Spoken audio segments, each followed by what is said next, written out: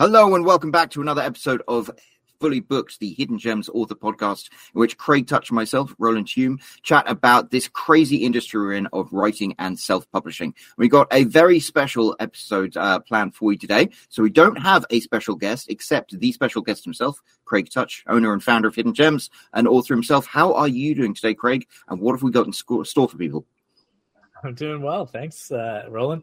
I think, we wanted to just sort of catch up together, talk a little bit about, one of the episodes that's upcoming, because I want to do something, try something a little bit different where we're going to sort of ask for some feedback, maybe some possible questions from people, but also then just sort of look back at the last few months since the beginning of the year.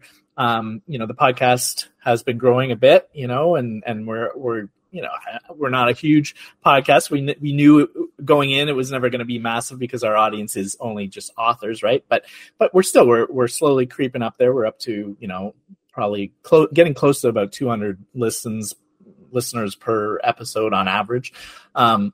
So I thought it would be cool to sort of go over the top 5 episodes that have in terms of popularity that we've done since the beginning of the year, and just talk a little bit about them in case people miss them, but also in case there's new thoughts about them or places to sort of dig in a little deeper. And then next week we'll get back to the regular scheduled program with this one specific episode that's upcoming that, like I said, I want to sort of get some feedback on. Yeah, I'm kind of excited about that one. So that sounds great. Where are we going to get started then?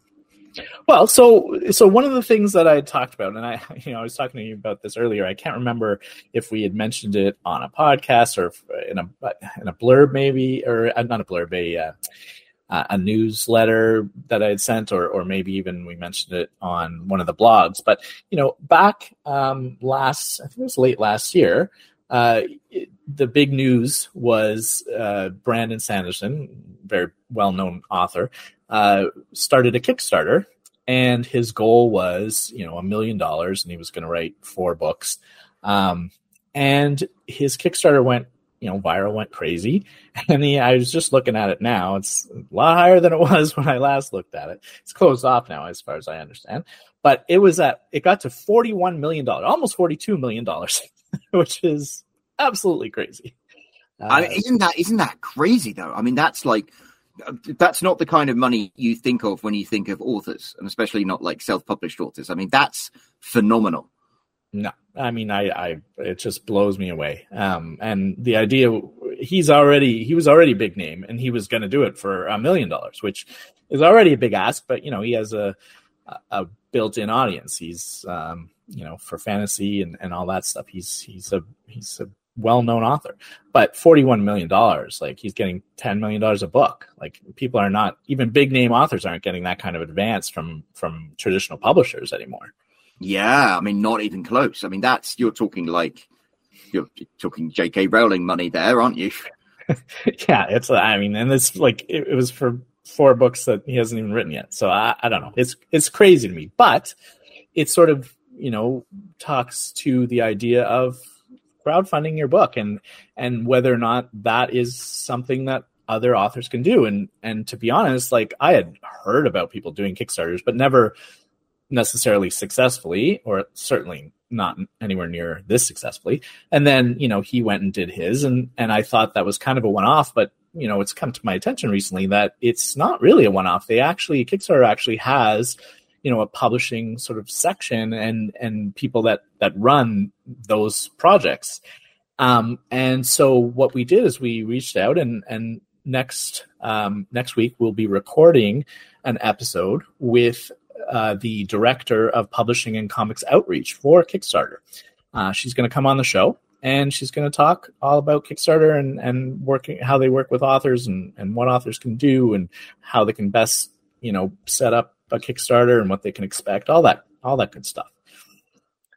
I mean, that's incredible though, because it's like it changes the model. We always think of, if you're a self-published author, you write your book and hopefully you sell enough copies to pay for you to write the next book, and then you sell more copies. This kind of wouldn't it be a dream if you were a self-published author of like you getting the money first and then you can pay your mortgage and just focus on writing the book? I mean, that seems like a dream come true. And apparently it's a dream that people are pursuing and with success. Yeah, I know. I don't really know a lot of the details about it yet because I haven't spoken to her. But I saw some information about it and it looks very interesting to me. I saw some numbers and so I thought it would be really cool to have her on the show. And what I thought would be even cooler is if people that see this episode, if they're interested in Kickstarter and have some thoughts about it and have some questions, if they want to send that in to us before next week, before Tuesday of next week, so before May 16th, we can try and ask Oriana if we'll get the answers from her, but like it's not a big deal. I realize that this is sort of rushed. Like this is going to come out on May 11th. And then, we're recording with her on the 16th. So there's only a few days, but it gives listeners the weekend, Friday, Saturday, Sunday, Monday. If they think of anything that they want to ask her, send it in to us, leave it in the comments below, or even send us an email through the website, or if you have our email address. And then, we'll pass it along to her. And if not, that's no problem. Like we have lots of questions we can ask her, but I just thought it would be kind of neat if anybody has any out there in the listening audience, if they want. This will give them a chance to ask directly to Kickstarter. I think that's fantastic. I mean, it's really cool to have like an organization like Kickstarter come on as well. And I know when I listen to podcasts, sometimes they have like the readers' questions or the hosts never ask the questions you want. So like this is the opportunity to actually ask a question that is relevant to you. Right. Well, I hope we do ask the questions that people want, but yeah, I agree. Sometimes, we probably miss some that are important.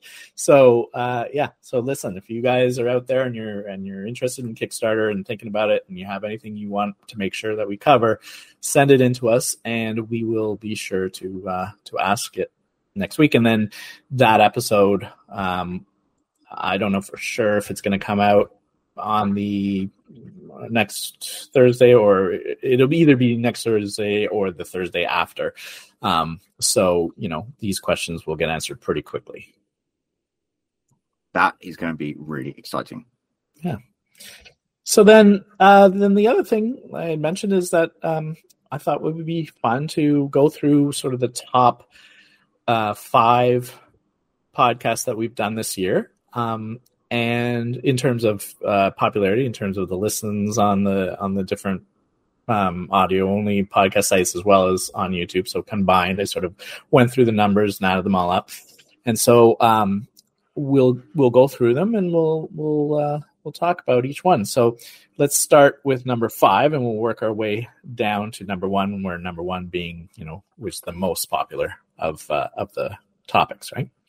So number 5 was episode 53 with Kay Webster about Patreon. And that's a really interesting one because it kind of ties in with the Kickstarter. So people are interested, clearly. Yeah. I mean, the idea with Patreon is that people are sort of paying you for extra stuff often, right? Whereas Kickstarter, similar. Kickstarter also gives lots of things, right? With Kickstarter, you sign up for you become sort of a backer of the project, but different levels of backing. So if you give $10, then you get the book, and then if you give $20, you get like a hardcover version of the book, and then if you give $50, you get like a signed gold hardcover, whatever. So with Patreon, it's sort of different in the sense that you sign up sort of as an ongoing subscriber, and there can be different levels with that as well. And it doesn't even have to be Patreon. I remember in the episode, Kay Webster had talked about how she started with Patreon, but then she moved to some sort of a membership program that was not Patreon, but that she ran right through her website. And cuts out the middleman completely. Yeah, exactly, right? Because obviously Patreon is taking their cut, which is fine. Especially if you're just starting, it's not like they take a huge amount, right? But it also probably gives you more control, but it also is more work. So you have to make sure that it's worth it. And you have to be tech savvy enough and have a website and all that stuff. So I think, for most people, they would at least want to start with Patreon, and then, if they feel very confident in doing it themselves, and they can, and it's going well, then maybe they could move and do some sort of a non-Patreon version of it on their own website. Yeah, that episode is a really good one to listen to. And it's funny, since then I've spoken to, because we got started in this business by writing naughty stories, so to speak. And there are some authors who write naughty stories who now have Patreon rather than trying to publish them individually, because there are people who are really into whatever niche it is that they cater to, and so they would like a Patreon, so they get regular stories without having to buy them individually as ebooks of Amazon. And then that's a great idea, right? Because those erotic shorts are generally, you can still sell them on Amazon, but they make it tough, right? They, they'll dungeon you, and plus, people don't necessarily want to pay $2.99 or whatever it is for a 5,000 word short story. When we started, everyone was paying that, and that was fine, right? But then things changed, and novels became a thing, so we shifted to novels, and that was fine too. But there are people out there that still write erotic short stories, and this gives them sort of a way to, get this whole bunch of people that are willing to, say, pay them whatever, $5 a month, $10 a month, and then they'll get I don't know how many stories they're getting for that, but they get them on a regular basis, basically, right? And they also don't show up in your custom, your shopping box when your wife is going through Amazon. That's true. All of a sudden, your Autobots, when your kid goes and says he wants to buy a teddy bear, and then you pull it up, and all your Autobots are littered with erotic. What's a reverse harem, Daddy? Yeah. So yeah, it's a great thing. Plus, you don't have to pay. Well, I guess you're still paying Patreon a cut. You don't have to pay Amazon a cut, I guess. But yeah, I think that it allows you to probably do a lot more. I don't know the particulars of people that are doing that, but I can already think of a whole bunch of things. Obviously, you can pump out those 5,000 word short stories faster than you can pump out novels. So you're probably delivering a nice steady stream to your subscribers, and maybe there are some extras that they can give as well. I remember Kay Webster talked a lot about some of the things that she was giving out, and I remember that a lot of them were really interesting ideas. Like, she had alternate versions and like hardcovers, a specific fancy hardcovers, or signed hardcovers, or bookmarks, or limited edition stuff, and she gave some of her members access to her overstock, so they could buy some of the stuff. Yeah, like, there's a whole bunch of different things you can do if you're really creative. And she had a lot of great ideas in there that I had never even thought about. And then, the cool thing was that she went through sort of the mistakes she made and how she sort of figured out what worked best. And that gives you sort of leg up if you're going to go do it. You don't have to go through some of those growing pains.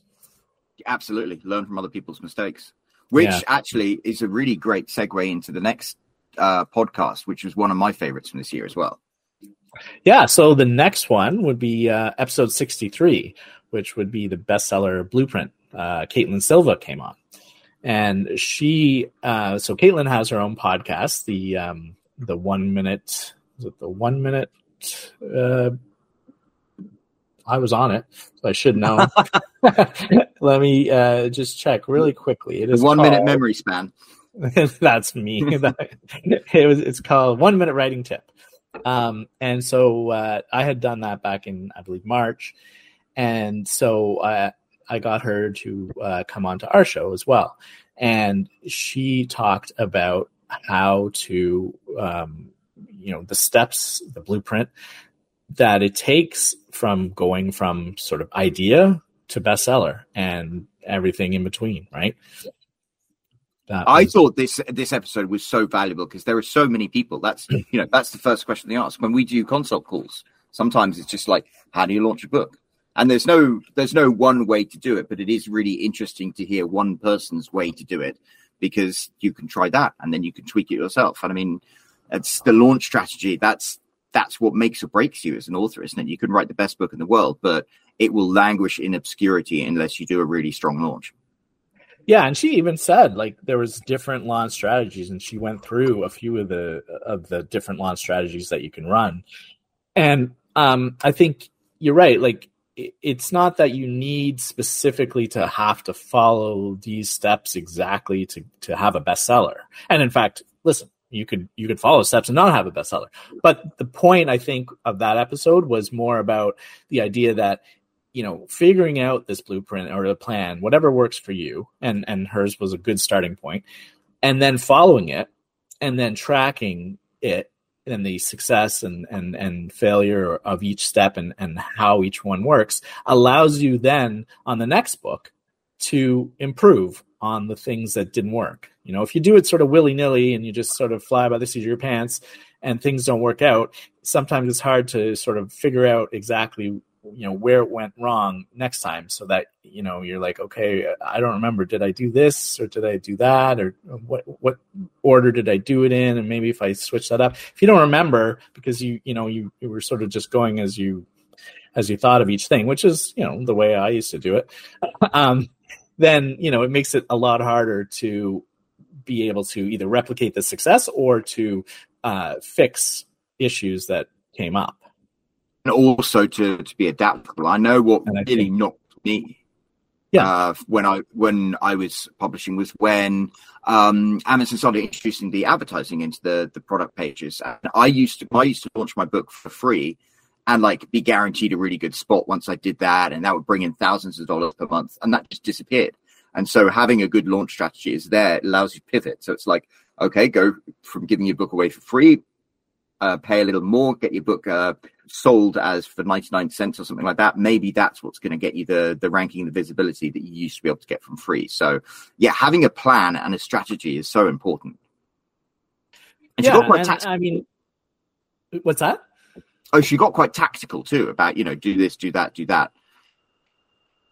Yeah. And she laid it out, not just from the stage of, you know, after your book was written, but she went right from the beginning, from like idea, you know, mapping out your plan of your story and you know, writing it and then editing it and getting your cover done and all the steps, and which is helpful for new authors for sure, right? Because sometimes they don't know the steps, right? And that's, like you were saying, sometimes that's when they come to us, they're just getting started and they're like, I don't know what to do and I don't know where to go. And so, you know, if you do that all ahead of time, you're saving time and you're saving stress too, right? You can just be like, I got to do this, this, and this. I don't have to like now realize that I don't know what to do. And I committed to, you know, putting it out in this promo, but I don't yet have a cover because I didn't realize I had to do, you know, find the cover designer and, you know, like all the things that you have to do. If you have it laid out in a plan and a blueprint, it makes it all flow so much easier, and it's going to lead you to success a lot faster. Absolutely. And that's the thing you can learn from other writers. And, you know, she's presenting this blueprint, but that's the value I think we found when we were part of like writers groups and stuff like that. We shared our knowledge and shared what worked and shared what didn't work, which that's kind of an elegant segue into our next episode that we're going to talk about. Yeah, for sure. So the next one is episode 67, which was all about writers groups, and Mimi Barber was the guest at that time. And so Mimi had started a group of authors that were sort of writing the same sort of stuff, and you know, they put together a community, an online community that they use to sort of help each other promote their books and you know, just learn about things together, right? Which is always something that you and I have talked about was something that was super important to us when we started. Absolutely. And so there, I mean, Mimi's group is a great group and like has specific things that are done so well. But I think any group, anytime you're talking to authors, especially when there are authors who've been successful in that group, can be so valuable. I mean, I remember in our writing group when we got started together, there was that thing when KDP got launched. KDP Select got launched for the first time. And it was our right, the chap in charge of our writing group was like, you need to get in on this. You need to get in on this. And I did because of that. And that was, it skyrocketed my earnings. And I might have procrastinated for months and and and if and but the fact that you can talk to other authors who've already done it and seen the value of it means that you just get to, bypass all of the learning and the mistakes and the trial and error.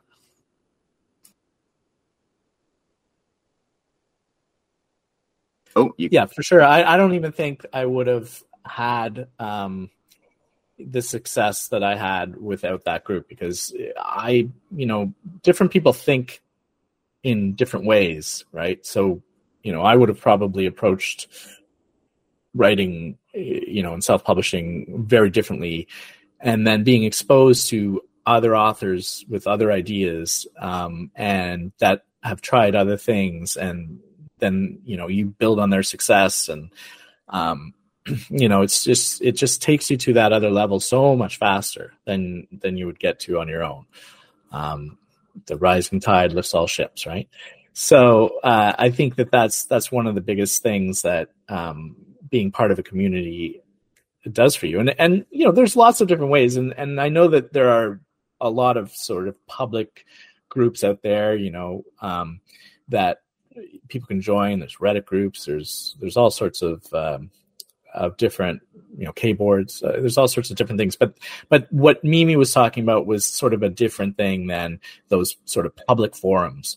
I think the problem with the public forums a lot of times is, there's, first of all, the community is much larger, so it's harder to sort of build those bonds and those relationships with the other authors, because there's just so many people, and they're coming and going, and you see different people all the time. But also, I think that a lot of authors are sort of more cautious about sharing things in a public forum because, well, for a couple of reasons. One, because you don't know what people are going to do with that information, and I think we've seen cases where authors have said something about themselves and shared their pen names, for example, and then had other authors that were part of that board sort of start doing negative things or leaving bad comments. I mean, it's sad, but it happens. It doesn't always happen, but it can happen, and it's more likely to happen in sort of those more open and anonymous and public forums. And then the other reason being that some people figure something out that works well for them, and they don't mind sharing it with a few people. But if they share it with everyone, then it sort of potentially dilutes the value of whatever that thing is. Like if you figured out something that's doing well, and then all of a sudden everyone's doing it, it doesn't do as well, right? It's funny, people, Mark Dawson's Ads for Authors course, everyone says it was great for all the authors who were in there originally. And then after a while, it became like this is how every successful author is doing it. So it actually reduces the effectiveness of that particular strategy. Yeah. And we've talked about that before where, when you and I started, I think the first book of mine that made it to the bestseller list, and it was like, it did well. I think I was in the top 10 or 20 on Amazon, never mind on romance. It was on Amazon. And that was on, I think, $300 worth of ad spend. And then by the end, you could spend thousands and not move the needle the same way, because so many authors were doing Facebook. When we started, like, nobody was doing it. And it was like our books were like one of the only ones being promoted. So sure, we did well. But then once everybody starts doing it, it's like, okay, well, now that, the ad spend cost goes up, right? Because the cost per click, there's so many more people doing it. And B, the amount of people that can click on each potential book goes down because they're being spread out between all the other books. And so the value of it goes down. So your cost goes up, your value goes down. And it just became harder and harder to make good money through low ad spend. And that's where, if you're part of a closed author group, they can be like, hey, have you tried TikTok? Have you tried BookBub? Have you tried this? Have you tried, the great piece of advice you gave me is, have you tried not writing romance novels about MMA fighters? And I did that, and it's like, oh, look. Yeah, well, there is a market for that, but I don't think it was as big as you'd hoped, right? Absolutely. but yeah, I mean, and I think with Mimi's group, they took a more hands-on approach. I remember she was talking about how she was, everybody in the group sort of had a role, right? There was somebody who was in charge of, the website, somebody who was in charge of, collecting the fees because, they were paying to host it. So they just sort of split those costs between everybody. So, it depending on how you do it, there are sometimes, more overhead involved, but it sounds like it was certainly worth it for her. That group has been going on for many, many years, and successfully. Many of them are best-selling authors, and and a lot of that has to do with how helpful they were for each other. When you and I were doing it, it was a private group, but it was a private Reddit group, so we didn't actually have to do sort of any of that. There was a couple people that were moderators. I think I was one of the moderators, but there was no, we didn't have to worry about website hosting and all that business. It was just, that was all taken care of for you. And there's probably other ones out there now. But yeah, anybody can start one. And if you have a group of like-minded authors to bring together, you can really do well. I think I mentioned in that podcast, there was one moment, we all used to be writing stories and we got excited when one person made more than $1,000 a month. And then there was that one person who was like, I made more than $10,000 in a month. And the next month, a bunch of us authors did, because it was almost like, hey, if he can do it, I can do it. Yeah. Once you see something is possible, it becomes almost like easy. Not easy necessarily, but when you have that mental thing, like, oh, nobody can make that much money, you don't really try to make that much money because you figure nobody can do it. And then you see somebody did it and you're like, oh, and then you start changing your ways and you're like, oh, but without that community, you wouldn't learn those things. And that's why I think the community is so important. And I think the other thing is, the idea of building on a community, even if you're not part of, an official, group, a small private group or whatever, being known in the author world, self-publishing community, I don't want to say it's small. It's not small, but a lot of the authors in your genre sort of know each other. Every time we talk to authors, they always reference all the other authors that they know, and they're helping each other, and they know of each other. Some people become bigger names than others, obviously, but I think that things like getting yourself out there and known in the author community is another way of doing that, aside from being part of a specific group, right? So, for instance, the authors that come on to this podcast or other podcasts, they're not doing it to promote their books necessarily, because our audience is not readers. I mean, sure, yeah. Authors read, right? But the idea is not that you're coming on to say, hey, I wrote this romance novel. The idea is, to help the author community by teaching them something that you are good at, that maybe they can learn from, and in the hopes that, they're also going to one day share what they know back to you. But also, it's to become known to your fellow authors, so that, if opportunities come from that, you make your opportunities by becoming known, so that when somebody says, hey, I need somebody who knows something about Patreon, then they go and they see that episode, and then they contact Kay, and then they talk to her, and maybe there's some synergies where they work together and something happens, right? So it just helps to sort of be known in the community, and things like this, or writing articles for websites and stuff. There's lots of ways you can sort of become known in the community, even if you're not part of a private group.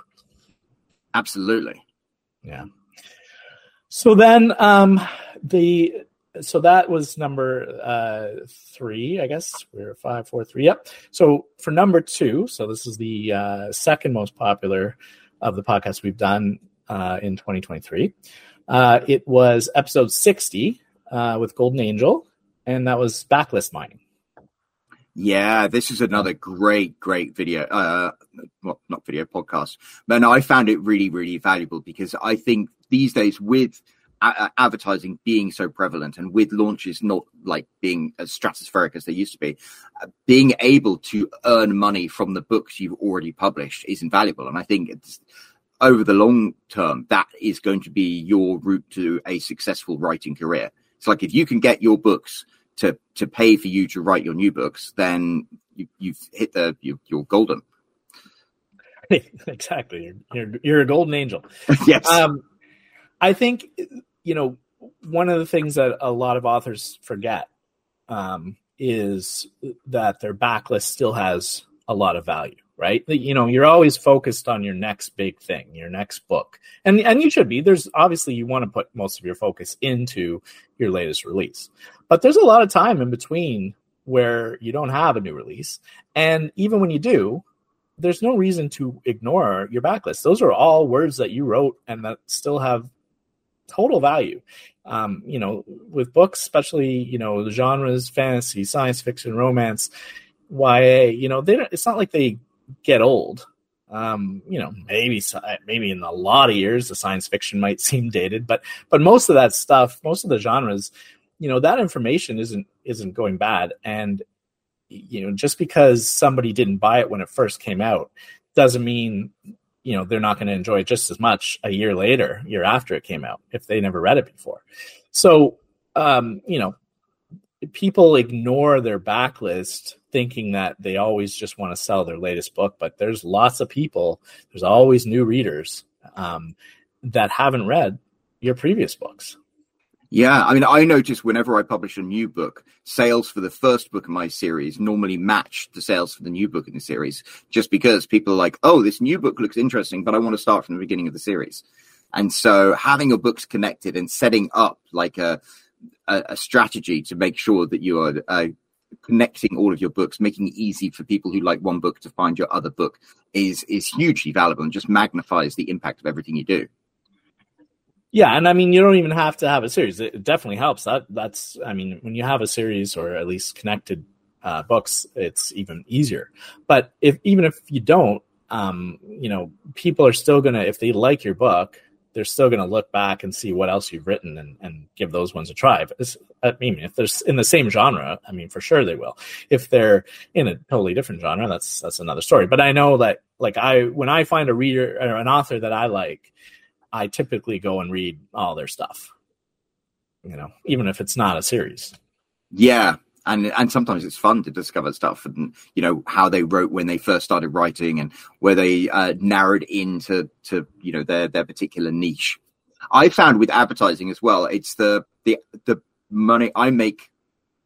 A majority of my money now advertising my older books, because there was one book that was massively successful and it sold thousands and thousands of copies, but thousands of copies, even in the realm of the number of people who are subscribed to Kindle Unlimited, is just a tiny fraction. So you're like, there are so many other people who've never seen this book before, and it's just a question of getting it in front of them.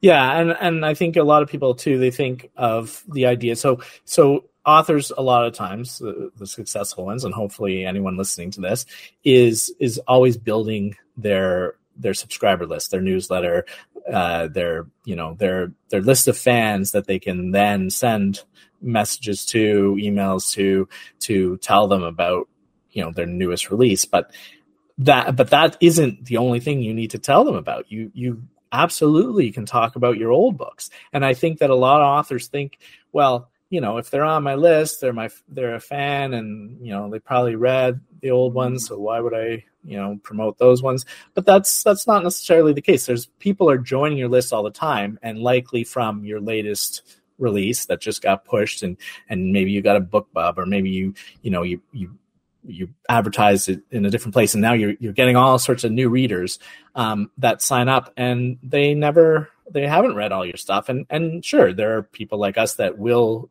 actively go and say, oh, I like this author, I'm going to go read their old books. But some people don't think to do that. They just sign up. They say, I did like this book, and they'll sign up. And then, if you send them an email and say, hey, here's some other books that you might like, you might get more sales out of it. It's not just, sure, there will be people that have read that, and so, those aren't relevant to them. But, the content of your newsletter is never going to be relevant to everybody. So, and it doesn't have to be the only thing you talk about in your newsletter, right? You could talk about whatever you're going to talk about, and then at the end, always have something about one of your books, and it doesn't always have to be the latest book. Yeah, and it's kind of nice to go and revisit them. I sometimes read my old books and I'm like, who the hell wrote this? Yeah, exactly. And I think, Golden Angel was filled with great ideas for how to promote it. It wasn't just, newsletter. But I think the one I remember that I really liked, and I hadn't really, ever sort of thought of before, is she talked about that book club that she ran, that she and some other authors had put together. And this was something where she and other authors that write in the same genre got together, and they basically promoted the idea of this book club that if you sign up, you would get a new book every month. And these would be books that are for sale on Amazon, but they're not free. So there's value there, right? I mean, obviously, if you're saying we're going to give you a book that's perma-free, there's not a lot of value there. They can just go do that anyway. But the idea is that, let's say there's 12 authors and they all get together and they all commit to giving one book every month. So then all these authors sort of promote that book club to their own lists. So let's say you have 12 authors and each author has, only 200 people on their list. Well, that's 2,400 people now that you can potentially get on your master list. And those people are probably coming from one person out of the 12. So yeah, they've read the book for January, let's say, but they haven't read all those other books, and they haven't discovered those other authors that write in the same genre. So now, they're getting a book for free, and they're discovering a new author in a genre they already like, and potentially earning money by when they go and they buy from the backlist of those authors. And that to me is an absolutely amazing idea, right? Because it sort of like expands your reach to other people in the same genre, just by partnering up, as we were talking just a moment ago about the value of having other authors in your community and being and knowing them and hooking up with them, and the synergies and the opportunities that can arise. This is one of them. You meet up with a bunch of people and you start up something like that. Now you have this group of 12 times as many people that can read your book, can sign up for your newsletter, can buy your backlist. It really, really expands your reach, and I think it's a phenomenal idea. And it just shows the value of like having more than one book out. A lot of people are like, how do I promote this one book? It's like, apart from HarperCollins, Harper Lee, all of the great authors just wrote more and more books. But that's how you do it. That's how you make a career out of this. Yeah, I mean, sure, anybody can have a runaway success, but most people are sort of building on their success one book at a time. So you definitely want to have multiple books, and so this is probably not something you would do if you only had one. But it's when you have a few, that's another thing that you can do with the books on your backlist, especially if you find that you're not selling a lot of them anymore, and you aren't doing a lot of the other techniques for promoting your backlist. This is pretty much an easy way to do it, where you're just getting together with a bunch of other authors and you each give away a book that's for sale, but that maybe isn't selling as much anymore because it's older. It doesn't mean it doesn't have value. It just means that you're done promoting that one and you've moved on to another one, but all those other people, they haven't necessarily read it before. So I think it's a fabulous idea. So then finally, number one on our list, and this one actually, it was almost double the amount of listens and views as even number two. Definitely it was double, number 5, and it was, so it was a runaway success. And that was episode 59 on AI writing with Nathan Cole. And, this is something that I'm a big fan of, ChatGPT and the AI stuff in general. And I've talked about it in various forms, and on my newsletter, and I think we talked about it in the blog. But this is really a very exciting and scary sort of thing, right? Yeah, it's such a relevant topic right now, isn't it? Everyone's talking about it. Everyone's experimenting with it. You've got Elon Musk writing a letter saying, like, we need to have a moratorium on AI development for 6 months. We've all been watching Terminator movies with closer retrospection now. Yeah, you paused. I was just making sure you hadn't paused. So, I mean, AI is what everyone is talking about.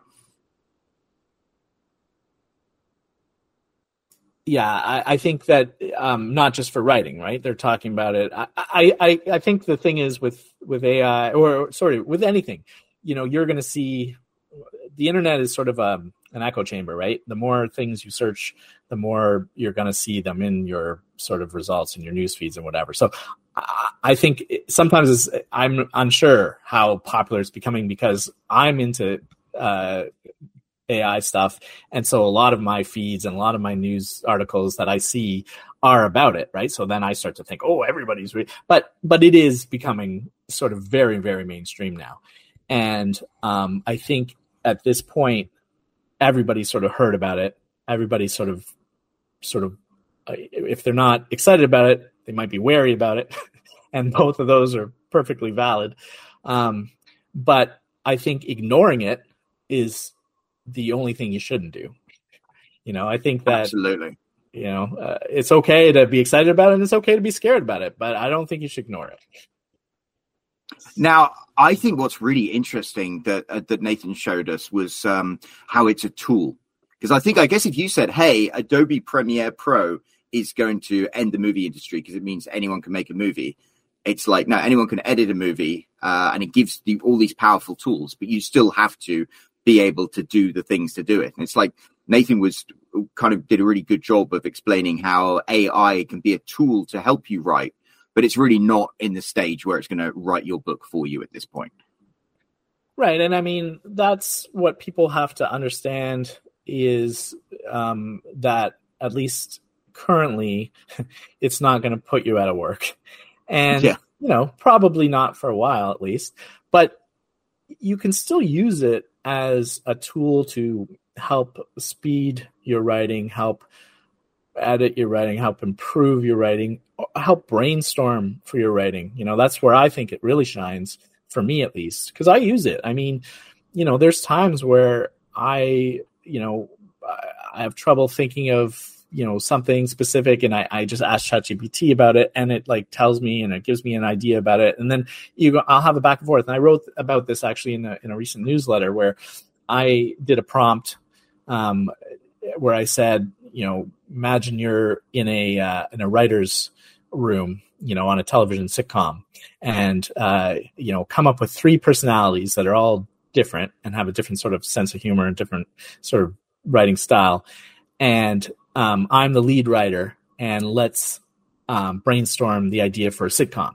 And I mean, I'm not ashamed to say, I spent like an hour of going back and forth, having a discussion with these like 3 writers in the writer's room on ChatGPT, coming up with what I thought was a pretty good idea by the end of it. And it's not one that I would have thought of on my own, right? But it also didn't come directly from ChatGPT. It came from, ChatGPT, the personality saying, hey, what about this? What about this? And me saying, yeah, I don't really like that, or that's really cliche, or, or I like that idea. Why don't we do this instead? And then we jump on that idea. And then, and maybe that idea wouldn't pan out. And I'm saying, let's go back and start again. And eventually something would evolve and you guide it, right? But it sort of takes you sometimes into places that you wouldn't have gone on your own, which I think is really, really interesting.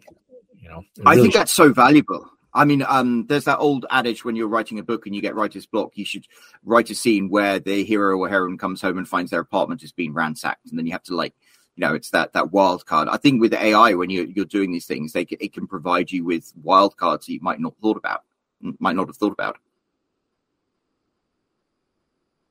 Yeah, and I think that people are using it to do like things like blurbs, and to sort of improve on their writing. Like you could take something that isn't polished, the notes from a meeting, let's say, and you put it in and you say, turn this into a PowerPoint slide or an email or whatever, right? And it just speeds up that process, even if you're not using it verbatim.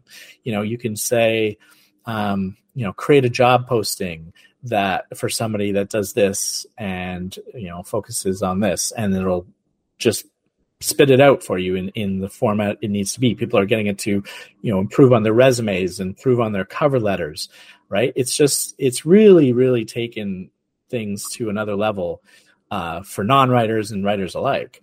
And I think that, it's true that it will put some people out of work. But I don't think that writers really have to worry about it. I think it's, and not yet at least, it's just something that, we should use as a tool more than anything else.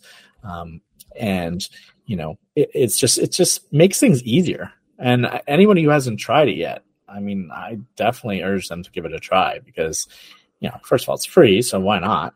But you might find that it can help you, but you might also, if it's something that you're sort of worried about, you might also find that you don't necessarily have anything to worry about yet. I don't think it's going to be writing books and replacing authors just yet. No, even down to blurbs, it's like, one of the things I do is I write blurbs to people. It can write a serviceable blurb, but it can't write a good blurb. But then again, what it can do is I find it quite useful when you ask it to write a blurb for something. Maybe the blurb that it comes up with isn't what you want to use, but often it will highlight the parts of the book or what you feed it that are the real moments of conflict that would, if you focus on those, it would make your own blurb stronger. Yeah. It's definitely I find as well, like I'll use it to do something like that as well. And I'll use it like often to sort of like sum up, a blog post or something. And then I'll take that and I'll rework it myself. And then sometimes I'll go back and forth a whole bunch of times, right? Where I'll say, I don't like what it wrote, but I liked a couple of the lines or the wording choices it did. And then I rewrite it and then I put it back in and then it changes it. And then I'll take the pieces I like and I, rearrange them or whatever. And it's really, really useful that way. Like it saves a lot of time. I think when I was writing full time, I was a much faster writer. Now I'm a much slower writer. And for me, it really has sped things up a lot, right? Like I can get there, but it would take me a lot longer. And now I get there just, way faster. But I think, Nathan is one of those guys that like just goes all in on what he's trying to figure out. He was the one who was the person who started the writing group that you and I were part of. And, he was instrumental in sort of leading it and guiding it. And he's doing sort of the same thing with the AI tools. Like he just jumped right in. He's put them on his own servers and he's constantly just figuring stuff out. I'm part of a private writing group that he's in, and he's always, posting about it and talking about what he's learned. So I definitely want to get him back on to talk more about it in the future if he wants to come on, because with AI it moves so fast. Like it's already miles beyond where it was when he was on just a couple months ago, and in fact there's an article about, I think it was an internal memo or email that Google had sent where they're basically saying like, they're kind of worried about the fact that AI has moved so fast and become so, like, it's gone open source. Meta went and they leaked some version of their AI model called Lambda that people could use. And when they did that, it was incredible how fast people took that and improved on it. And it was like every few days you were seeing crazy new advances. Like we look at OpenAI and it's run on all these servers, and you hear about this all the time, how because Bing invested, $10 billion in it to put it into Microsoft, to put it into Bing. and talking about how much they're losing every day, because when people do the searches, it's costing them money on the servers because it's running this massive model, right? But people took this Lambda model, and within a few days, they had it running on a Raspberry Pi, right? Which is like a computer on a chip or on a card. And obviously it was super slow, and it wasn't the same. But then within a few more days, they advanced even further, and now you can run it on a laptop, you can run it on a desktop, you can train a model of your own for like $100, and have it running on your own desktop, your own version of ChatGPT. And people have done studies, and they found that it's almost as good as ChatGPT, even though you have it running on your own system. And this is just within like a month or two of this model getting released. Like, it's just exploding. So what it can do today, what it could do a few months ago, is different than what it'll be doing in a few months from now.